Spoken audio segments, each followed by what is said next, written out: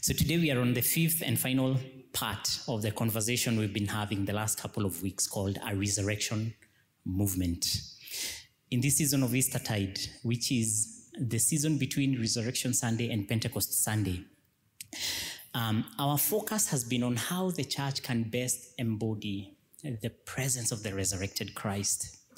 A set of practices that will continue to shape them to be transformed into Christ-likeness, to experience the life and love of Christ fully, and also to be a presence of life and love in the world around us. That's why we are calling it a resurrection movement. That's what the church is supposed to be. So among the things we've talked about is fellowship, turning to one another in this journey in genuine ways, extending hospitality and friendship and kindness. That our posture is always to turn to one another and connect meaningfully and serve one another. So fellowship is a core practice of that. Then we talked about discipleship. Jesus insisted over and over again that the point was to follow him. That was his greatest emphasis to the very end. So we are invited as a people and as a church to know him, to commune with him, to encounter him, to learn his ways, to follow his guiding. And we also say that at the heart of discipleship is venturing out into a life of love guided by Jesus. The next practice was worship. As a resurrection practice, worship is responding to the living God who's here now. And here now is every moment you find yourself in, to respond to that living God fully, openly, right? So whether you'll do it through song. That Sunday we said it goes beyond the particulars of your worship to the posture of your heart. And you can have your heart in such a way that you're worshiping throughout. It's about openness and humility, where you can encounter God genuinely throughout. After worship, we talked about partnership, which is joining God in the work of the renewal and transformation and healing of all things. It involves sharing God's story, but it also involves working creatively towards the healing of all that is broken. All of us together. That was what we were talking about last week, partnership, which is another word for mission. And finally, today we look at stewardship. And also just to let you know, these practices, when the church throughout the years has come together and asked themselves, what is the function of the church? They came up with those 5 things: fellowship, discipleship, worship, mission, and stewardship eventually. So today we look at stewardship. And also just to say, a lot of this conversation, we are inspired by a book called We Make the Road by Walking, that is written by Brian McLaren. And I want to begin with a question. How do you experience life? How have you experienced life lately? Is life fruitful and full, or is it low yielding and empty? And what are the measures? What are the indicators of how you're experiencing life? In the early years of Christianity, there were some people who decided to step away from society and move to the wildernesses and set up communes where they will devote their lives to seeking God. The rest of society, they deemed that it was headed in a direction of distracting them from the way of the faith, and so they stepped aside. So there were these communes. They eventually came to be called the Desert Fathers and the Desert Mothers. And when we read history, there are so many stories that come from that era. They are like parables as they tried to seek what the true way is. So there's this story that I like. They used to call themselves abbots and abbesses. So Abbot Lot went to Abbot Joseph and said, "Father, according as I am able, I have kept my little rule, my little fast, my prayer, meditation, and contemplative silence. And according as I am able, I strive to cleanse my heart of bad thoughts. Now, What more should I do? The elder rose up, opened his hands towards the heavens, and his fingers became like lamps of fire, and he said, why not become all flame? Why not become all flame? Yeah. Why not have a blazingly full life? Why not add more love and light to this world with each and every day you're alive more than you found it? Yeah, so what does that look like? What does that look like to be all flame, right? I know we don't feel like this every day. I heard someone say that sometimes I feel like I do the work of 2 days in 2 hours. Other times I feel like I do the work of 2 hours in 2 days. Anybody ever felt like that? I think I have seasons like those. All right? On the other hand, I came across a story of a gentleman called Thomas Edison, the inventor. You've heard him, I'm sure, right? Yeah. So there's a fun fact that Thomas Edison never slept at night. He believed that time was too precious to sleep. What did he do? He took naps during the day and worked throughout the night. He is quoted to have said that most of the time, opportunity is missed because it comes wearing an overall and labeled as work. Yeah, so that was his approach to life. And eventually, he went ahead to file 2,300 patents in his life, 2,300 inventions. After all, that's what you do when you can't sleep, right? What a man, what a man, what a life. Another gentleman called Albert Einstein, the great physicist, he won the Nobel Prize of Physics in 1921 at the age of 40. Or in his early 40s. You'd think that after winning the Nobel Prize of Physics, you've risen to the top echelons, the best physicists there are, right? And you can slow down to life. No. He didn't slow down. He continued working long, arduous hours every day of his life into his 80s. And at some point, as he was growing older, he developed a heart condition. And his doctor told him, if you continue like this, you will die. Do you know what he told his doctor? So be it. And he continued working really, really hard. In 1955, it is said that he had a heart episode. And so his assistants rushed him to hospital. And as he was leaving his office, he grabbed a speech that he was working on because he was going to be interviewed by an Israeli TV. Yeah. And so as he was going to hospital, he was editing the speech. In the ER, he was editing his speech as they were trying to check him. And guess what? He died. He died in the ER that day. Doing what? Editing while working on his speech.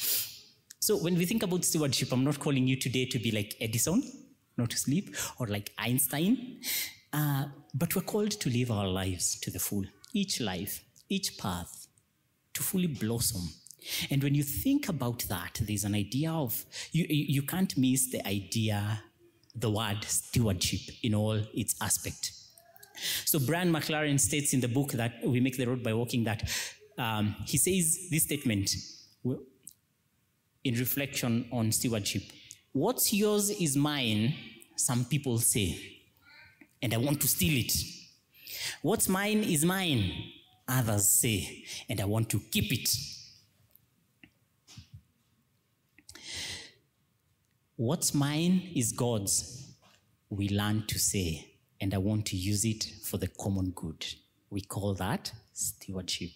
At the heart of stewardship is the idea we begin realizing that all that we are, all that we have is God's. At the heart of stewardship is beginning with the question of whose are you?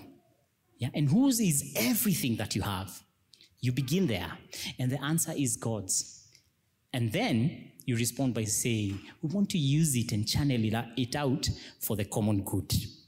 So I found the words of 1 Peter 4, verse 7 to 11, very insightful towards this.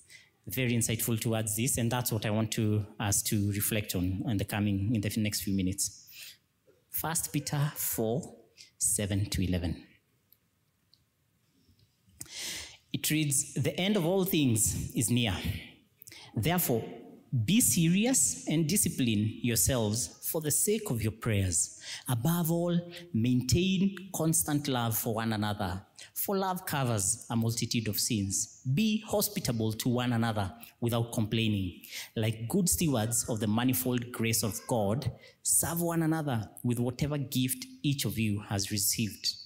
Whoever speaks must do so as one speaking the very words of God. Whoever serves must do so with the strength that God supplies, so that God may be glorified in all things through Jesus Christ. To him belong the glory and the power forever and ever. Amen." Yeah, and that's the word of the Lord. He begins by this fascinating phrase, "The end of all things is near." It is said that the early church really grappled or really focused on the ending of things. At some point when Jesus was walking the earth, he said that some of you here will not taste death before the coming of the Son of Man. And so they grappled with, what does that mean? Does that mean it will end before our lifetime? And so some of them believed, it was a huge focus. And it really puzzled them when some of them began dying of old age. People are dying. And so they thought there's a lot more to this. So the book of the letter of 1 Peter was written by Peter while he was in Rome. It is believed in AD 62. A lot was happening at that time. There was an emperor who was quite radical and a lot mad, I think. And he was just causing a lot of chaos. And so he began sensing that there's a lot of upheaval around the empire. And so he decided to write a letter to Christians he knew who were spread around the regions, perhaps encouraging them how they are supposed to respond and live fully in uncertain times. And so that's what the letter of 1 Peter is. Yeah, if you read it, you're going to find a lot of comfort. And here's the thing, we live in such times, right? It's been a lot strange lately. Yeah, since COVID happened, things have not ceased being strange. Every time we go into stranger and stranger moments, right? Right now, the economy is quite in a complex state.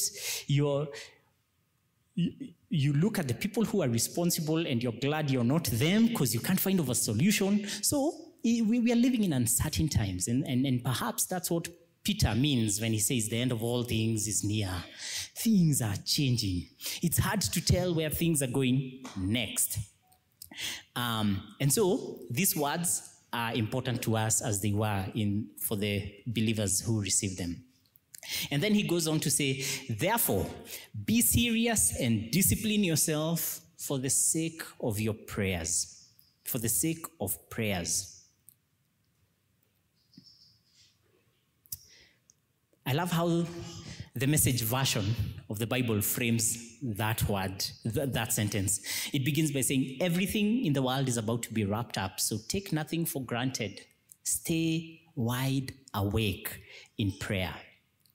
In times like this, in times when things are complex, in times when you can't piece or anticipate the next step or what the next season will look like, the best posture is to stay wide awake in prayer, is to have a posture of anticipating God's presence and God's guidance. Throughout the scripture, he continues to promise over and over again that he's with us. He is our shepherd. Perhaps we should not be so overwhelmed in trying to figure out what the future holds or what's next. Instead, take nothing for granted and stay wide awake in prayer. Prayer works for us in two ways. First of all, even the scriptures say, present your request to God, with prayer and supplication. We are human beings, and to be human is to be in need. None of us is without need. We are all in need. So by all means, present your request to God as much as you can. But there's also another aspect of prayer, which is simply being in communion with God, basking in God's presence, soaking God's presence, right? When we read the stories of Jesus, we read again and again that he would step away from the crowds and simply pray. Yeah. Jesus himself was in need of God. He needed God's presence. And here's what happens when we sit in God's presence. He begins to work in our lives in ways that we didn't even know we needed. Yeah? You can come up with a list and pray to God according to that list, but there's a lot more. Yeah, there's a lot more you need in your life that you don't even know that you need. And so, by all means, let us make our request to God, but then let us learn to commune with God, to be just silent, to be open to God's presence, right? So, the end of all things is near. Stay awake, don't take anything for granted, and let's begin with prayer. In times like this, be prayerful. See what God is saying over you, over your life, right? Because the who you are becoming right now, yeah, is the who that will be active in the next moment. And so you want as much as you can to be shaped and transformed by God's presence so that you can continue shaping and transforming the next moment, the spaces you find yourselves in with God's power. So he says, be serious and disciplined. Take nothing for granted. You know, in times like this, it's easy to be distracted and overwhelmed by many things.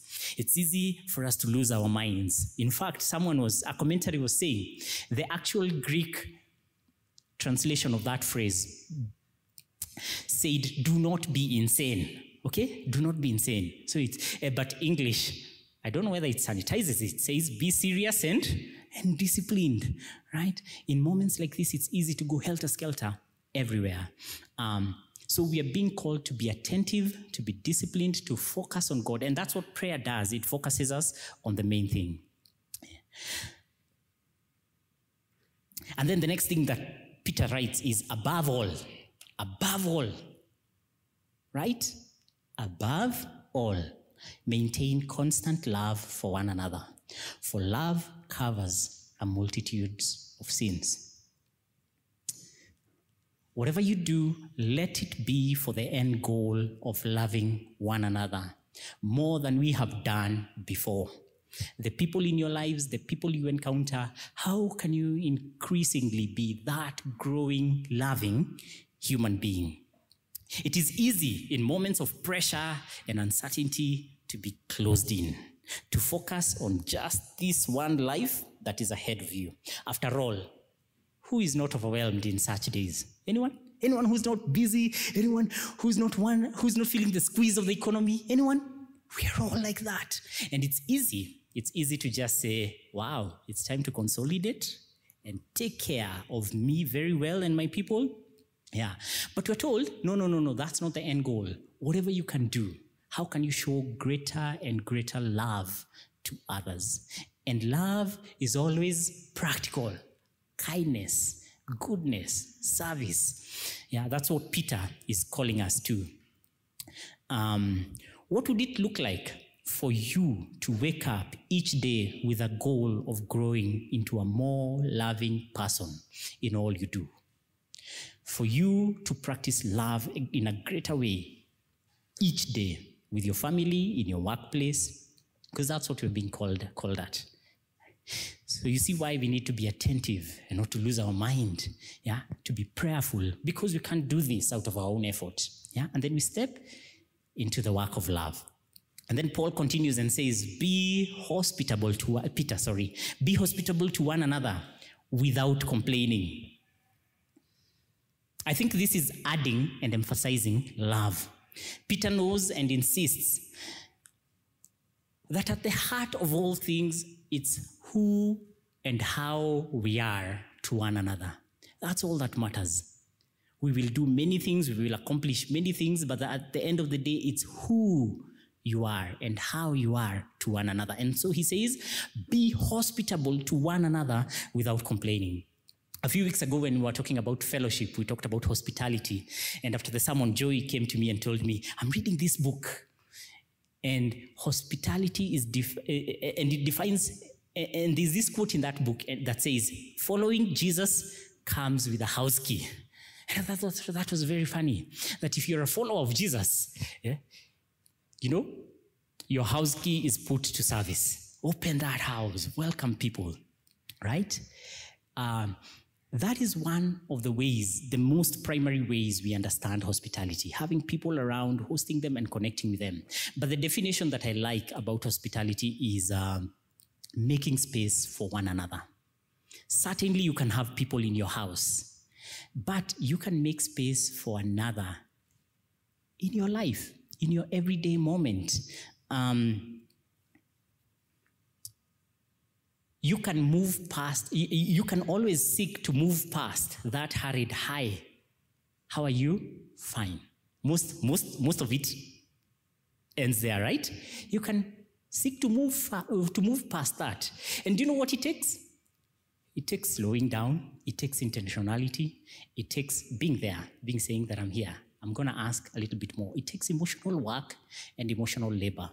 That's hospitality. Listening deeper to another person. Yeah. Maybe that's another thing about hospitality, because you'll discover listening is so hard. Researchers say that 90% people listen while figuring out what to say next. Simply listen. Listen for the sake of listening. Even if you won't know what to say next, just listen. And most people feel very much served by being listened to, more than being spoken to, right? Maya Angelou said, the greatest tragedy is a story that never gets told. And I think she wants us to get this idea that everybody wants to tell their story. Hospitality, are you there to listen? Stopping by someone on your way home, inviting someone for a cup of coffee. So you do not need to have a big house. Yeah, you just need to have a big heart that is looking for all this opportunity to make space for another. Making that call, making that visit, checking in on someone, on and on and on, you will discover endless ways of being hospitable. And here's the thing that Peter uses in this verse. The tagline is, be hospitable to one another without what? Without complaining. Why does he do that? Because it's not easy to be hospitable. People are stubborn, you're busy, it requires a huge investment on your part. Yeah? In all ways, in time, in emotional energy, and people are difficult. So we are not stepping into hospitality eagerly and cruising. We are feeling the pinch of it, right? But he says, just do it willingly. Cultivate that posture. And then Peter continues with this. Like good stewards of the manifold grace of God, serve one another with whatever gift each of you has received. Right? And that is at the heart of what stewardship is. Whose are you? Whose is everything that you own and that you have? It is God's. Yeah? He says, like good stewards of the manifold grace of God, everything we have is a grace. Your very life is a grace. And so our postures, our human journey is a journey of stewarding. Every minute, every moment, every gift. And he says what? Serve one another with whatever gift each of you has received. So he emphasizes the idea of stewardship again. We have all that we have so that we can channel it into the service of the common good. So when we work hard, when we work wisely, when we are creative and generative in all the ways that God blesses us, one of the ideas we should be asking ourselves is, how am I putting this into the service of the other? Yeah. Stewardship is not just about our finances. It's about our possessions, about our positions. It's about our talents. It's about our presence. It's about our networks. It's about saying, God, everything I have is as grace. You have blessed me this far. How can I give some more? When you look out throughout the sweep of Scripture, God was always concerned about those who had less. And one of the concepts he introduced to the children of Israel is an aspect of leave some margin leaves some part that is untended. When we were talking about the story of Ruth, we discovered that she went to pick grain in a farm. They would leave for those who do not have. That's a practical way of a metaphor that we can use for all our lives. Every gift I have, what am I leaving for someone else? What am I using to bless and to serve another? So what we have and what we generate is for the purpose of it flowing to be a blessing to one another over and over again. That is the idea behind stewardship. So when we were beginning this church, one of the core values that came to us is a core value we call stewarding generously. Stewarding generously. And here's a little write-up that we have about that core value. We diligently and creatively nurture and care for all that has been lovingly entrusted to us. I think I was just inspired by this idea. Everything is a grace. So God's love is generous and abundant. As a community stewarding generously, we are responsible, we are nurturing, thoughtful and caring. We are resourceful, creative and generative. We are diligent and excellent. We are giving. When we do so, we are better placed to create more goodness, beauty, and truth in our world through our lives and through our ministry. Because love cultivates and gives. When you think about it, the idea behind stewardship is that God is always giving of himself. Genesis 1 is a story of God who's just blessing and giving. That is the idea behind God. And he creates human beings and says, let us continue this work. Be fruitful and multiply, to bless and to give. So even for us to be gathered here as a church, we want to awaken something, that life is such a gift. And when we steward it well, when we steward what we have, it keeps giving and blessing into the future. And that's what we want. That's what we hope for. So our core values are not just something that we embody when we are here. It's something we hope we will carry on into the outside. So the gifts we have, the gifts we are, the gift you are, can keep being a blessing for one another here and beyond. And that is what we have been called. So our resurrection movement is a movement of stewards, you and I. And you steward for the sake of generosity and blessing one another. So let's pray.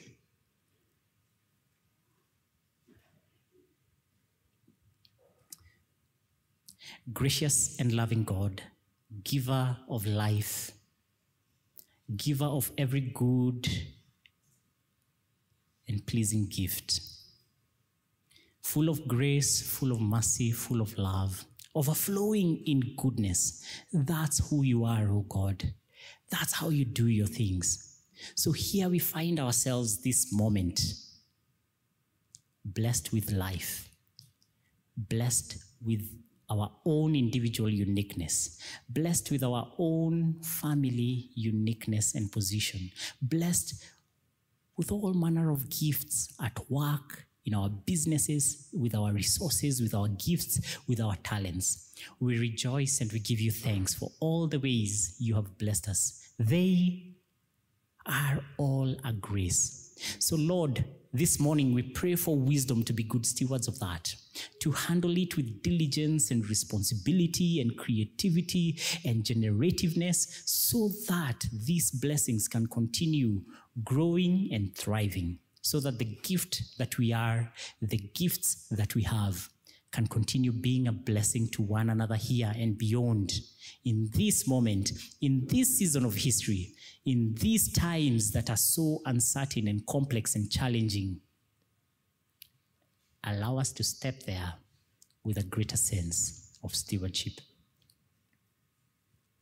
In the name of the Father, Son, and Holy Spirit, we pray. Amen.